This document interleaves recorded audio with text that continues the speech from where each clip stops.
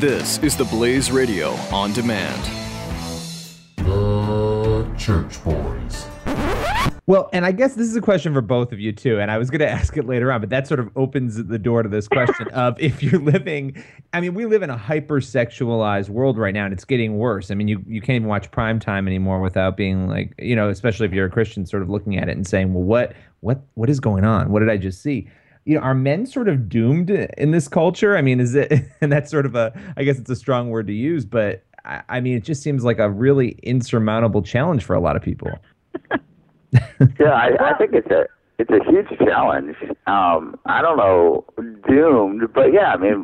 Well, I figured I'll be dramatic. Why not? No, but I do think so. You know, when you're selling cheeseburgers with sex, I feel like the world understands this, or at least the marketers, what we're writing in this book, a lot better than maybe some, because they understand what happens. You know, guys are going to pay a lot more attention when you put that stuff on a screen, even if it is to sell cheeseburgers. But I think having women understand that, and that's ultimately, I mean, what we get into in the book was, hey, the world wasn't supposed to be like this, but God did make a mistake to wire the man's brain like this. But we live in a culture where I do think we weren't meant to see all this stuff. And, you know, Shanti, we talk in the book, you probably talk more about this, about how the woman, you know, the wife is supposed to be kind of the only images that a husband was meant to see. And then oftentimes in marriages,